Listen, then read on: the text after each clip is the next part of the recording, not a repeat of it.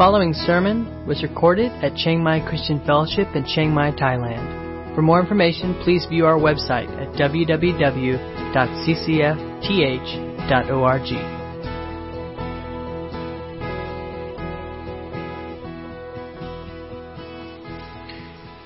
In Exodus chapter 14, taking a scenic route. I'll explain a little bit why we're calling it a scenic route. Hello, check.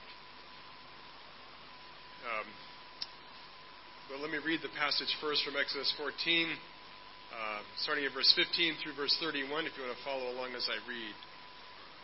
The Lord said to Moses, "Why do you cry to me? Tell the people of Israel to go forward. Lift up your staff and stretch out your hand over the sea and divide it, that the people of Israel may go through the sea on dry ground. And I will harden the hearts of the Egyptians so that they shall go in after them, and I will get glory over Pharaoh and all his hosts, his chariots and his horsemen. And the Egyptians shall know that I am the Lord, when I have gotten glory over Pharaoh, his chariots and his horsemen." Then the angel of God, who was going before the host of Israel, moved and went behind them. And the pillar of cloud moved from before them and stood behind them, coming between the host of Egypt and the host of Israel. And there was the cloud and the darkness, and it lit up the night without one coming near the other all night. Then Moses stretched out his hand over the sea, and the Lord drove back the sea by a strong east wind all night, and made the sea dry land, and the waters were divided. And the people of Israel went into the midst of the sea on dry ground, the waters being a wall to them on their right and on their left. The Egyptians pursued them and went in after them into the midst of the sea, all Pharaoh's forces, his chariots, and his horsemen. And in the morning watch the Lord in the pillar of fire and of cloud looked down on the Egyptian forces and threw the Egyptian forces into a panic, clogging their chariot wheels so that they drove heavily. And the Egyptians said, "Let us flee from before Israel, for the Lord fights for them against the Egyptians." Then the Lord said to Moses, "Stretch out your hand over the sea, that the water may come back upon the Egyptians, upon their chariots, and upon their horsemen." So Moses stretched out his hand over the sea, and the sea returned to its normal course when the morning appeared. And as the Egyptians fled into it, the Lord threw the Egyptians into the midst of the sea. The waters returned and covered the chariots and the horsemen. Of all the hosts of Pharaoh that had followed them into the sea, not one of them remained. But the people of Israel walked on dry ground through the sea, the waters being a wall to them on their right hand and on their left. Thus the Lord saved Israel that day from the hand of the Egyptians. And Israel saw the Egyptians dead on the seashore. Israel saw the great power that the Lord had used against the Egyptians.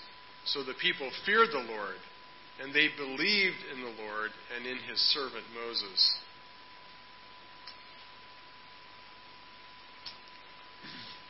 We looked last week at the kind of lead up to this very climactic and glorious miracle in the book of Exodus. Really one of God's most incredible acts of saving. And we saw last week that this account starts off by God telling Moses to not take them the shortest route. In fact, they were to lead. It said God led them by the way, not by the way of the land of the Philistines, the short and direct route, because that was near. For God said, "Lest the people change their minds when they see war and return to Egypt." And God realized that they were not yet ready to go into battle. They needed to develop their military muscle. And even though they walked out ranked in order as soldiers, as an army, they were not ready to face an enemy. But what they need is not to learn so much the skill of battle, how to wield a sword or how to implement military strategy. What they needed was to learn to trust God. God would be the one who would fight their battles, not only against Egypt, but in Canaan as well.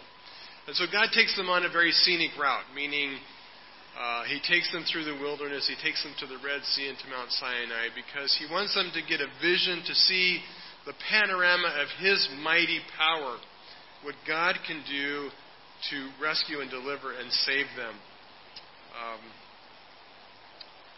And so this is really about God building up their faith, right? Taking this people who really had not known him well and grounding them in a confidence in what God could and would do for them.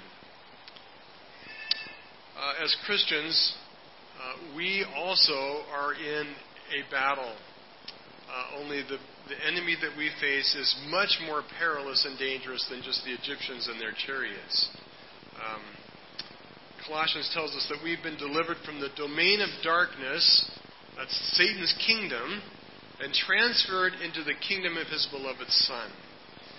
Very much exactly like what happened to Israel.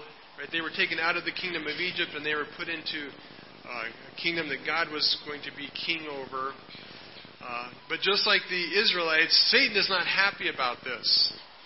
He's seen people who have come to Christ leaving his control and his power and his kingdom, and he chases after us.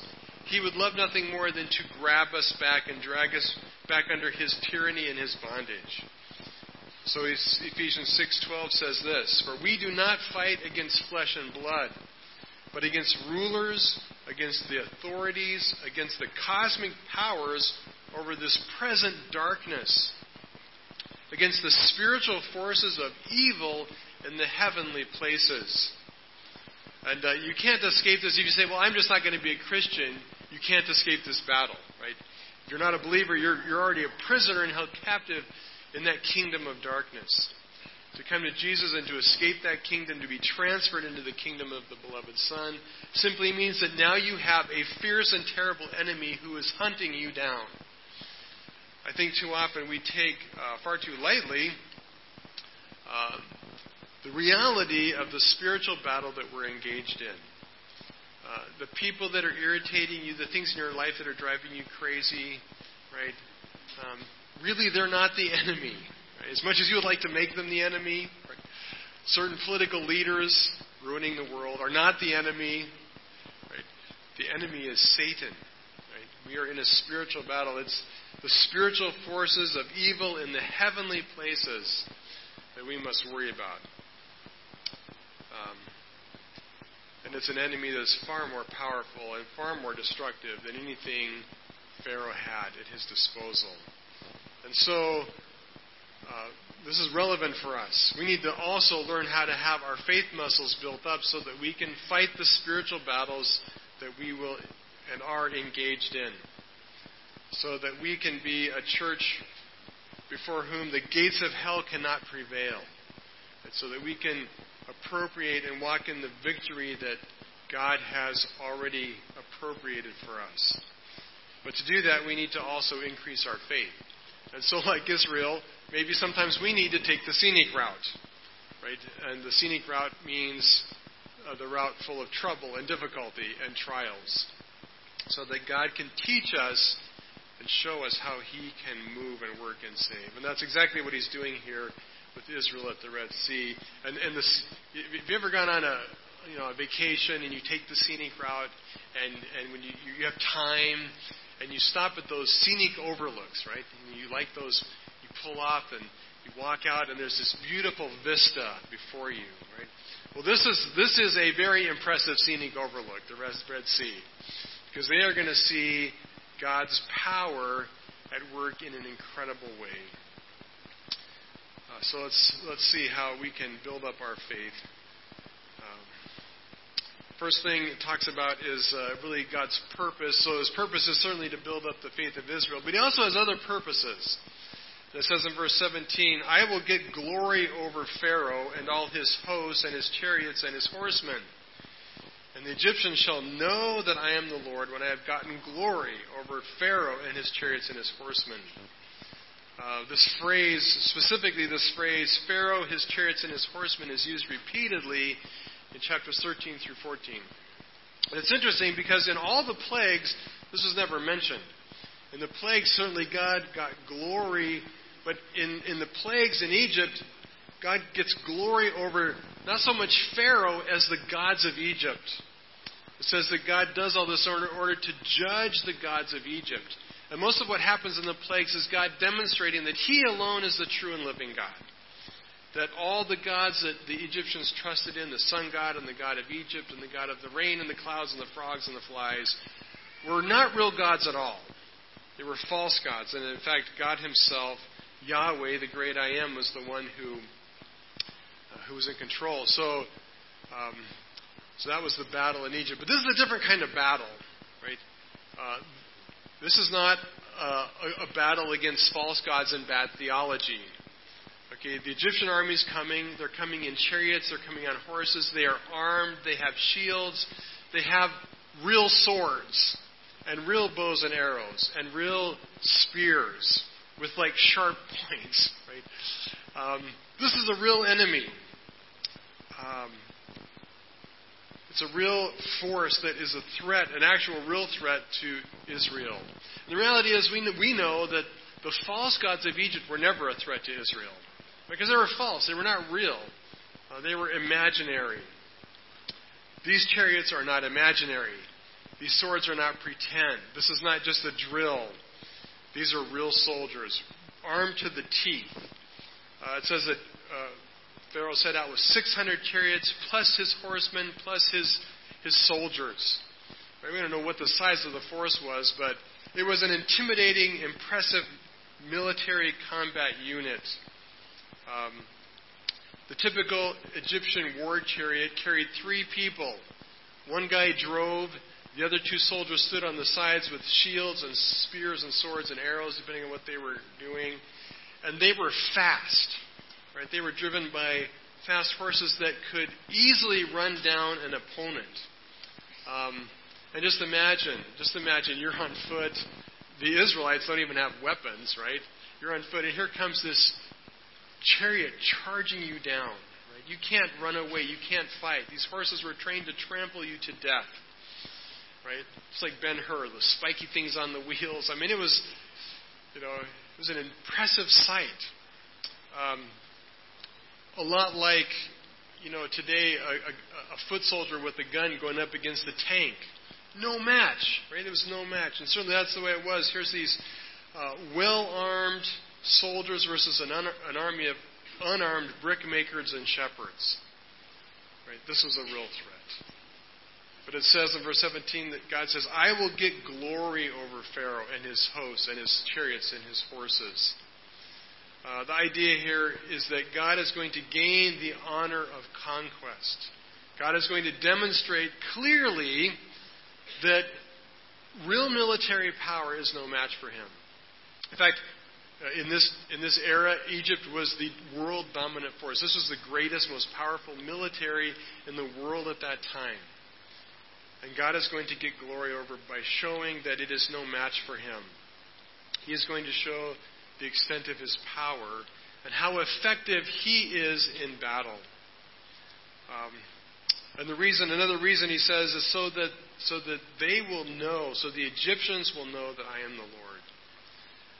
God does this not only to rescue and deliver Israel, but He's a God who wants to reveal Himself.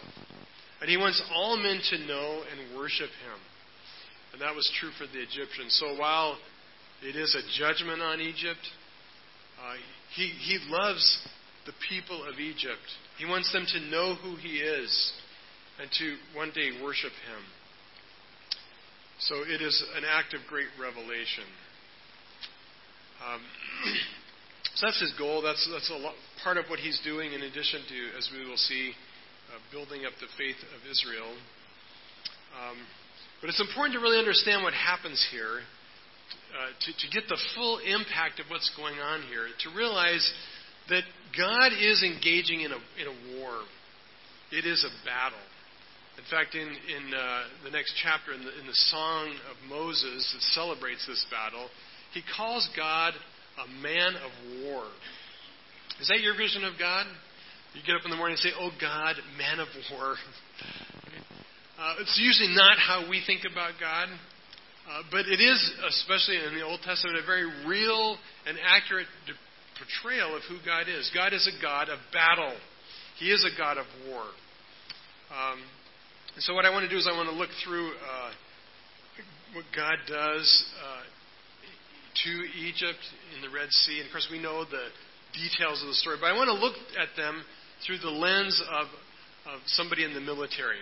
This is dangerous for me because I never was in the military. I've never seen combat. I've read stories, but that's about the extent of it. So it's a little dangerous for me to do this, but I'm going to try. Ted or some of you who have more military experience could do this much better than I. But it's important to see that what God does here is military. It is a battle. And God himself is indeed fighting a real military battle.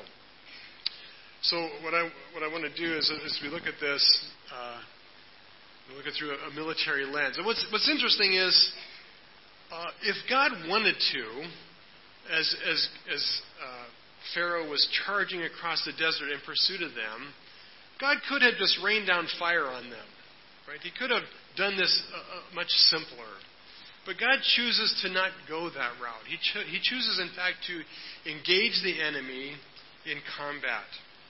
And he lets Pharaoh pursue Israel almost to the last second. Right? It gets really close as the climax of this builds. So we're going to look at this through a military lens, and to help do this, since I have no Army experience, I got out the U.S. Army Field Manual version 3.0. Right? And in that, I did, honestly, and in that it gives basic military strategy. So every soldier kind of knows when he's told to do why they're doing it. And there's basically 8 pieces of critical military strategy that armies use to win wars. Now, I'm not going to use all 8, but I'm going to use about 7 of them, actually. So let's see how God's military genius matches up to U.S. military, or whatever other military you can pick. I'm sure they all have the same strategy. First piece of military strategy is what they call unity of command. Unity of command. It basically means only one guy gets to be in charge, right? You can't have lots of generals running around giving conflicting orders. For every objective, you must ensure unity of effort under one responsible commander. So who's in charge of Israel's army? Pretty easy. God's in charge, isn't he? God's in charge. It says, the Lord said to Moses, "Why do you cry to me?" Referring back not so much to Moses, but to the crying and complaining of Israel, who were not acting in faith. He says, tell the people to march forward. Right? They are up against the Red Sea, but they are facing the Red Sea. And if you remember, they are led by the pillar of cloud, and the cloud is leading them toward the sea. And he says, get up, pack your bags, start marching off into the sea. And he tells Moses, lift up your staff and stretch out your hand over the sea and divide it, so that the people of Israel may go through the sea on dry ground. So God's calling the shots here. He is in command. He alone is giving orders. A great lesson for us as the church. If we will be effective in combating Satan, we must be a church who possesses unity. Our unity is vital for victory, for success. Right? We have to be a body of Christ who is united together. And that can only be achieved if we all have one commander. We will not achieve unity by simply trying harder to cooperate. Because honestly, I'm not that cooperative, really. And apparently most of you aren't either. Right? It's not our human nature. We're not going to achieve unity by just trying to get along, by trying to like each other, or trying to... No, we will achieve unity pure and simple when we all follow the same leader. When we all submit and follow Christ, when He is the one truly commanding His army. When we as His body yield and submit to Him and take our orders from Him. That's the first thing. Second thing, simplicity. The strategy of simplicity. It's stated in the manual, prepare clear, uncomplicated plans and clear, concise orders to ensure thorough understanding. Well, I'm telling you, this does not get much easier than this, right? God's plans here are pretty simple. It's simply this. Step 1, lift up your staff. Step 2, stretch out your hand over the sea so that it will be divided. Step 3, march. Okay? That's it. Right? That's the whole battle plan right there. as far as Israel's concerned. The other side of it, he says, and I will harden the hearts of the Egyptians, so they are going to go in after you, and I will get glory over Pharaoh and all his hosts, his chariots, and his horsemen. It is an extremely simple plan. You just walk. I'm just going to part the waters of the Red Sea. You're going to walk through the Red Sea. Egypt's going to follow you. Bam, we win. Simple, clear. There was no confusion. And it was very clear as well what his objectives were. Military strategists apparently have two ways to win a war. Well, actually, there's more, but two simple ways, right? And it's important to know your objective before you go in because it depends on how you fight the battle. One is to win by what's called a war of attrition. Right? And this would be in the case where you're pretty sure you're not going to overwhelm the enemy. When the enemy seems a sizable match. And so your goal is to not beat them all at once, but to slowly wear away at their defenses, slowly wear away at their resources, dwindle down the size of their army, wear them out. A war of attrition, where you gradually erode their power and they give up, they surrender. The other way to win is by complete annihilation. Okay, and up until just recent history, this was what most kings wanted to do. You would go out and try to seek a strategy which seeks the immediate destruction of the combat power of the enemy's forces. In other words, in one battle, you just destroy them. Okay, now you know the story. Which objective is God after here? Attrition, annihilation. Plan B, annihilation. Right? It's one battle, and it's going to be a decisive victory. God is out to destroy, to wipe out the army of Egypt. Third strategy, always be on the offensive. Okay, play defense, not offense. I got that backwards. Play offense, not defense. Excuse me. So what does that mean?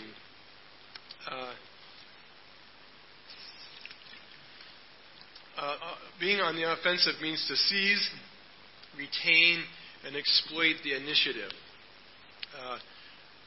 This is best illustrated really in sports terms, right?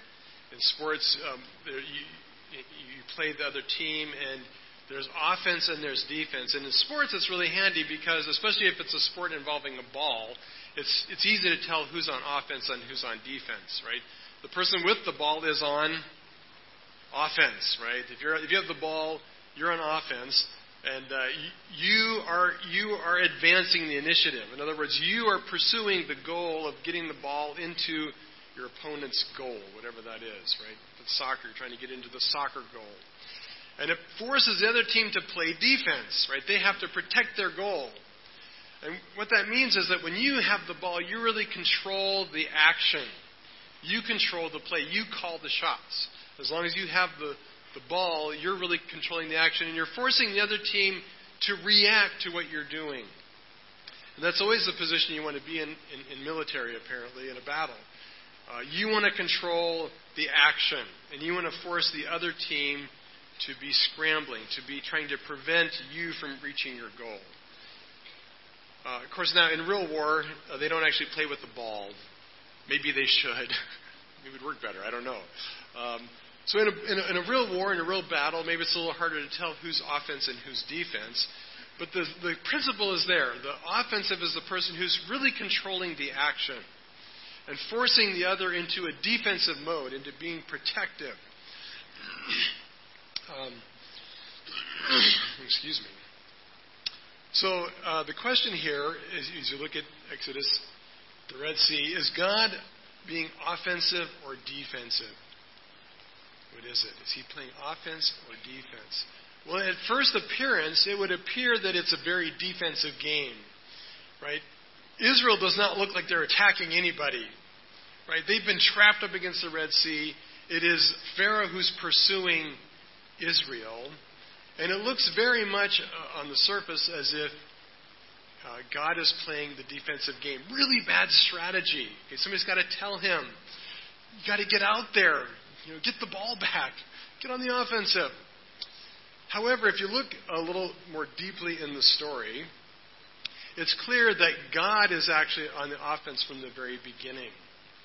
If you go all the way back to the beginning of chapter 14 and verse 2, it says, the Lord said to Moses, tell the people of Israel to turn back and camp in front of Pi-hahiroth, between Migdol and the sea. You shall encamp facing it by the sea. For Pharaoh will say of the people of Israel, they're wandering in the land. The wilderness has shut them in. They're lost and confused. And I will harden Pharaoh's heart. Okay, who's in control here? God says, I will harden Pharaoh's heart, and he will pursue them. Why? Because I ordained it. All right? Because this is what I want him to do. I want him to be pursuing Israel. In military terms, this is called rapid decisive operations, which means compelling the adversary to undertake certain actions to your advantage. See, God set this up from all along. From the very beginning, it is God who's in control. Later on in verse 21, it says, Moses stretched out his hand over the sea, and the Lord drove back the sea by a strong east wind all night and made the sea dry land, and the waters were divided. And the people of Israel went into the midst of the sea on dry ground, waters being a wall to them on the right and on their left. And the Egyptians pursued them and went after them. This really is a miracle. And we have to take a short sidebar here and talk about what God does here, because there are many theologians and scholars and people who don't really want to believe in miracles, who have tried to make this much less of a miracle than it really is. What happened at the Red Sea? Well, we don't know the exact location where this was. There's lots of possibilities. But there are some things in the story that we know absolutely are true. First of all, it was a huge body of water, and they were located somewhere in the middle of the body of water, not at one end or the other. The reason we know that is when the Egyptians came, they couldn't just escape by going around this lake or this body of water. Right? They were cut off. It was big enough that they were cut off from forward access. So it's a huge body of water, at least 10, 15 miles at length, and they're in the middle of it. Secondly, it was a fair distance across, probably several miles. Thirdly, this water, this lake, wherever they cross, is deep enough to drown an entire army. Right? And there's liberal theologians who will say, or people, whatever, who say, well, it was just this shallow marsh, and the wind, pushed the sea and kind of dried it out enough that they could go across. But that creates a whole other different kind of miracle when God drowned the army of Israel in 2 inches of water. Right? It was a deep lake, a deep body of water, and we know that because it says that God made a wall on each side. Okay, so the water's piled up into a wall of water. The word that's used there for wall is a unique word in Hebrew that is not the word for a generic wall of a house or wall of a garden. All through every instance throughout the Old Testament, this word describes the high wall of a city. Okay, the average height of most city walls would have been 20 to 30 feet high, right? 10 to 15 meters. Right? This wasn't just a low wall. So imagine what it's describing. It says the wall is piled up, the water is piled up into this 20 to 30 foot wall or higher on each side. Right? It says this is done by an east wind. This is no east wind I've ever seen. Right? And Moses, in describing what he experienced, he says it was a wind. This is not just a breeze. This is not even a hurricane. The wind, the force of wind it would take to actually do that, would have blown the Israelites back to Egypt. Right? All right. So we don't know what it was, but it was supernatural. Okay. The wind did not cause this. It may have been perceived and experienced as some kind of wind. It was supernatural. What God does here is an incredible miracle. Now, so get the picture here. This is the picture, and this is why it's important to see this. That God's in control and He's on the offensive. Okay, God parts the waters of this massive body of water so that the Israelites can go through on dry, actually solid ground is probably a better way to describe it. It's not that it was bone dry, but it was solid ground versus wading through a swamp or through knee-deep water. It was solid ground.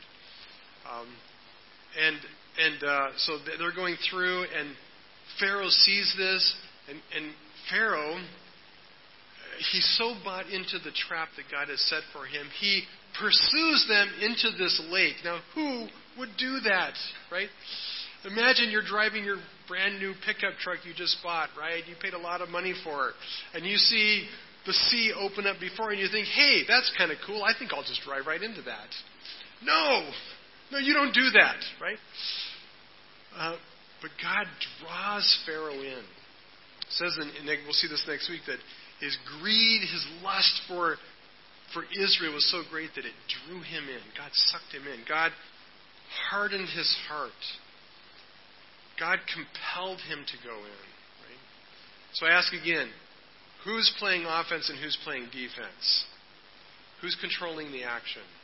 Right? God is controlling the action. Every step of the way from beginning to end, God is in control. God is on the offensive. But he's done it with absolute genius. Because while he is in control and he's in the offensive position, he's tricked Pharaoh. He's fooled Pharaoh into thinking he's in control. He's on the offensive. And that he's pursuing a helpless, defenseless army. But God's in control. Next one. Security. Okay, while it's important to be offensive, you want to be offensive in a way that's not too careless. Right? You have to protect yourself. Security means never permitting the enemy to acquire an unexpected advantage. All the while God is orchestrating this, He is very careful to protect Israel. Right? He watches over them. So in verse 19 it says that the angel of God who was going before the host of Israel in the pillar of cloud, right? He went and moved the pillar behind them and stood behind them. So the angel of the Lord and the pillar are the same thing. It is this visible manifestation of God's presence with them. It is God Himself who's leading them. It is God who protects them. So He moves from in front of them by the sea and He comes around behind them and He forms a barrier so that as the Egyptian army is approaching, right, there's a wall they can't cross.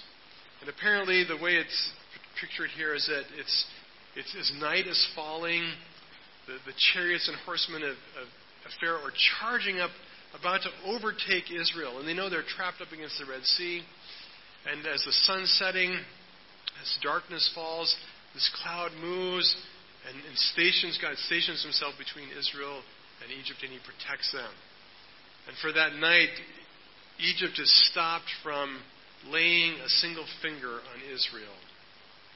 So God protects them. He is not careless in executing His plan. The next thing, and this is really the most brilliant of all, is the strategy of maneuver. What does it mean to maneuver? Well, it means that you place the enemy in a disadvantageous position.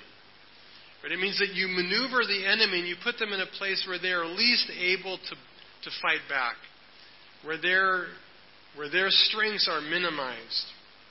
And there's lots of ways to do this. One is a boxing maneuver, where you box in a force and attack them on all sides. This looks a lot like being boxed in, right? Another way is what they call a choke point, where you use strategic geography, meaning like a canyon, right, a narrow channel, or in this case, a divided ocean. That works.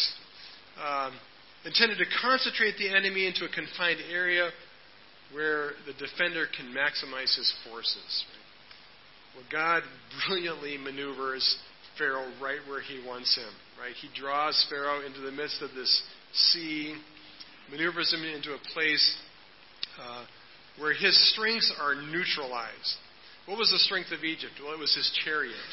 That's what gave Egypt its military force. And in that day, a chariot was like an F-16 in modern warfare, right? It was the weapon. But a chariot had to be used on a place that had hard ground and wide open spaces. I haven't been at the bottom of very many lakes that I remember.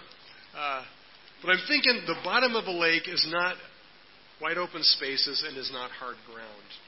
And in fact, it says that's exactly what happened. It says the Egyptians pursued and went in after them in the midst of the sea, all of Pharaoh's horses and his chariots and his horsemen.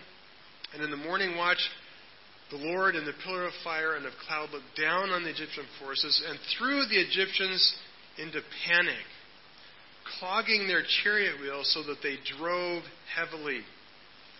And the Egyptians said, "Let us flee from before Israel, for the Lord fights for them and against the Egyptians."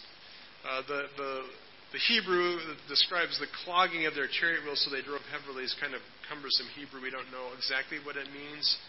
But it sounds a lot like they needed four-wheel drive. Right? Their narrow, thin chariot wheels and their heavy chariots got down into the sand and the kind of muddy soil at the bottom of the lake, and they got stuck. They bogged down. They drove heavily. They didn't have the advantage of speed anymore. Their chariots wouldn't get through the soil well. We don't know exactly what happened, but whatever it was, this was not the strategic place to have a chariot, right? They were in the wrong place. God had brilliantly maneuvered them in a place where their weapons were of no value. And they knew it. And they knew that God was fighting against them. And so they decided it's time to retreat. But they can't, right? Their chariots are stuck. They are mired down. Last piece of strategy. Surprise. Or we could say, surprise! Surprise! Then the Lord said to Moses, "Stretch out your hand over the sea, that the water may come back upon the Egyptians, upon their chariots, and upon their horsemen." So Moses stretched out his hand over the sea, and the sea returned to its normal course when the morning appeared. And as the Egyptians fled into it, meaning they're retreating, the Lord threw the Egyptians into the midst of the sea.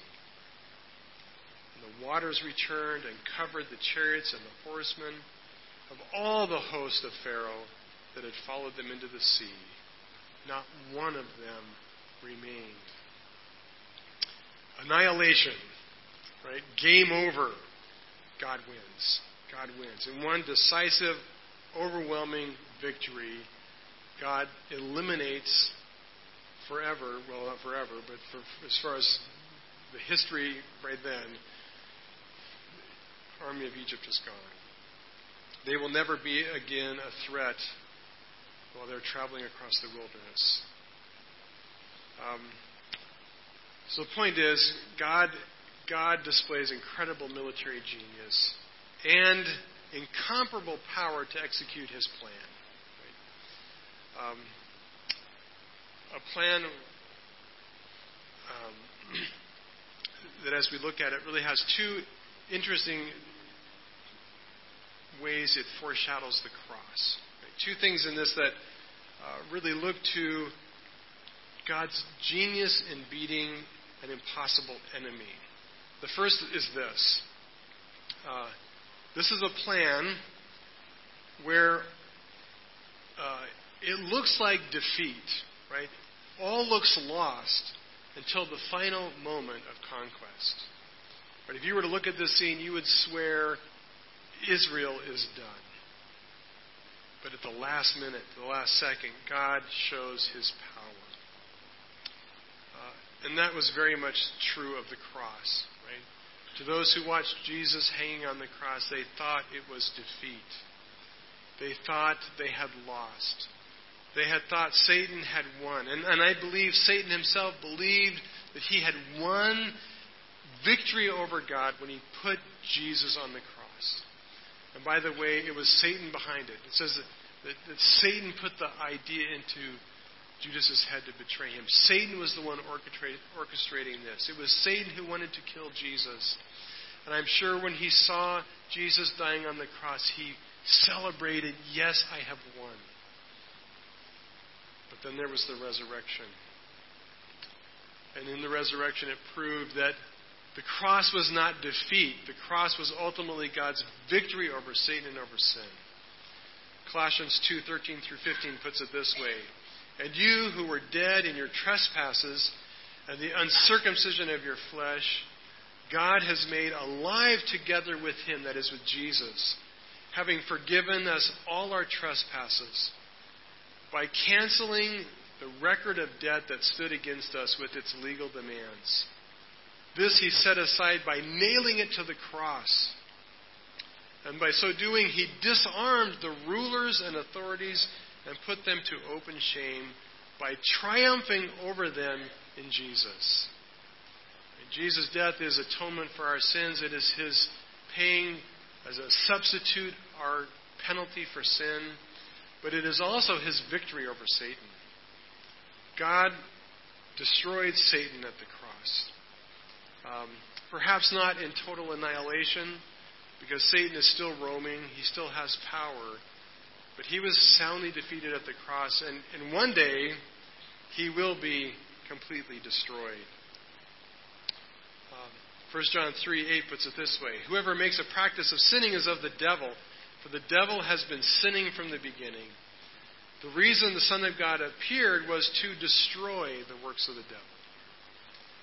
So what looked like total disaster, God made to be total victory. Second thing,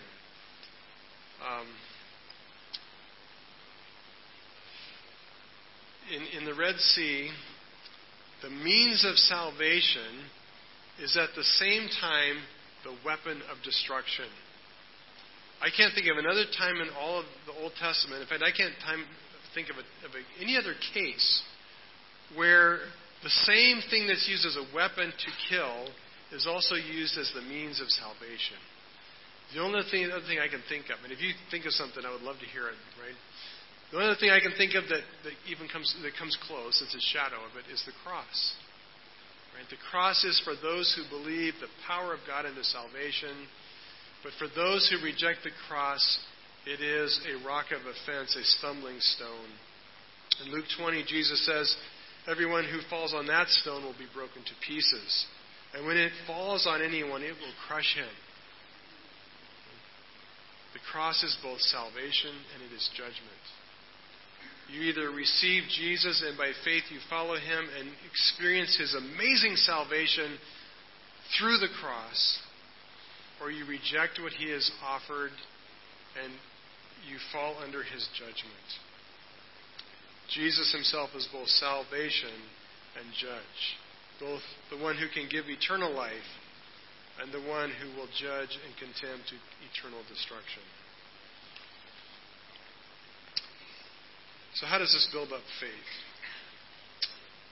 Well, it says in verse 29, the people of Israel walked on dry ground through the sea, the waters being a wall to them on their right and on their left. Thus the Lord saved Israel that day from the hand of the Egyptians, and Israel saw the Egyptians dead on the seashore. Israel saw the great power that the Lord used against the Egyptians. So the people feared the Lord, and they believed in the Lord and in his servant Moses. It was a grand scenic detour where Israel got to see this incredible display of God's power. That God was no match for the army of Egypt. Right? They were soundly defeated. And can you imagine, standing on the far side of the Red Sea, the sun's coming up, you have just been running for your life, convinced that at any moment an Egyptian spear is going to run you through. And all of a sudden you're standing on the edge of this quiet, placid lake with the waves lapping up against the shore, washing up dead bodies of Egyptian soldiers. And you're going, wow, that was cool. That was cool, right? To see God's power so visibly displayed. Who wouldn't believe, right? Who wouldn't have more faith after experiencing that? And certainly they did. It did exactly what God desired. It built faith in them. It says that they feared the Lord and they believed him. Of course, we know this faith is pretty rocky. It doesn't last forever. but it built up their faith. It gave them confidence to see what God could do and what God would do if they would follow him. So what does this do for us? Well, one way this could work is that we get to see God part the Red Sea. So far in my experience, that has not happened. Right? I haven't even seen him part the waters of a swimming pool. Right? Chances are we are not going to see that kind of power encounter in our life. Maybe you will see God answer a prayer in a dramatic way. I hope so. But if we're not going to see God part Red Seas, then how do we build up faith? Well, I believe the answer is that we need to see with eyes of faith. God recorded these things not only for the faith of Israel, but for the faith of you and I. When we see what God did at things like the Red Sea, when we see how he worked through Israel throughout the Old Testament, when we see what he did through Jesus in the New Testament, when we see those things for real with our eyes, it strengthens our faith. But the deal is we need faith to see. And ultimately that faith comes from God. The faith you have to understand his power starts because God gives you the faith to see it. But once he gives you that gift, it's our place and it's our choice to seek, to see and understand what God did so powerfully in the Bible. Unfortunately, we live in a day and age where people too easily dismiss the miracles of Scripture. They will say, God didn't really part the Red Sea. It was just some marshy swamp that Israel walked through and escaped. Right? If you don't have faith, you cannot see the power of what God does. If you do not have faith, you can't see what Jesus accomplished on the cross. But we do have a role. We do have a choice to accept and believe that what the Bible says is true. All of it. Do not let naturalism or so-called science tell you, well, that's impossible. Well, of course it's impossible. But that's the God we worship. The God who can do anything. He is not limited. He can do anything that he chooses. These stories are of great value to us in building up our faith if we choose to study them and seek them out with the eyes of faith. So we need to see all that is in Scripture, and we need to see all that God is. It's interesting that they not only believed God, but they feared God. Why did they fear God? Well, they just saw God wipe out an entire army.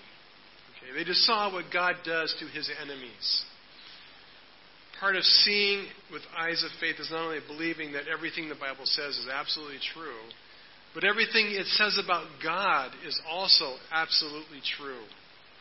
God is a God of love, but he is also a God of terrible wrath and judgment, who does not mess around with his enemies. He will one day conquer Satan and all the forces of darkness, all the powers that come against us, and he will judge every enemy. Maybe we don't really have very deep faith because we don't have very significant fear of what God can do if we do not follow him. I think Israel got the point, at least on that day. It didn't last long. We are in a spiritual battle. And the secret is we need God's help. Not only do we really need God's help, we need God to fight the battle. I love verse 21. It says, God told Moses to stretch out his hand, and so Moses did. He stretched out his hand over the sea, and the Lord drove the sea. When Moses stretched out his hand, was there any power in his hand? Was there anything in Moses that would enable him to divide the waters of the Red Sea? Was there anything in his staff that would make it possible for him to part a body of water? Of course not. Nothing in Moses could do that. God did it all. But I love that God chose to work in participation with Moses. And that's how it is in our life. God wants to defeat every enemy. He wants to conquer Satan in your life, and he wants to use you to bash down the gates of hell. Is there anything in you that's going to accomplish this? Or in me? Nothing. Right? Nothing. We just have to obey. God says, I want you to go out. I want you to raise your hand. I want you to pray. I want you to proclaim the gospel. I want you to love people. And you have no power to do it. But don't worry. You just go out there and you stretch your hand out. I'll take care of the rest. That's what he promised to do at the Red Sea.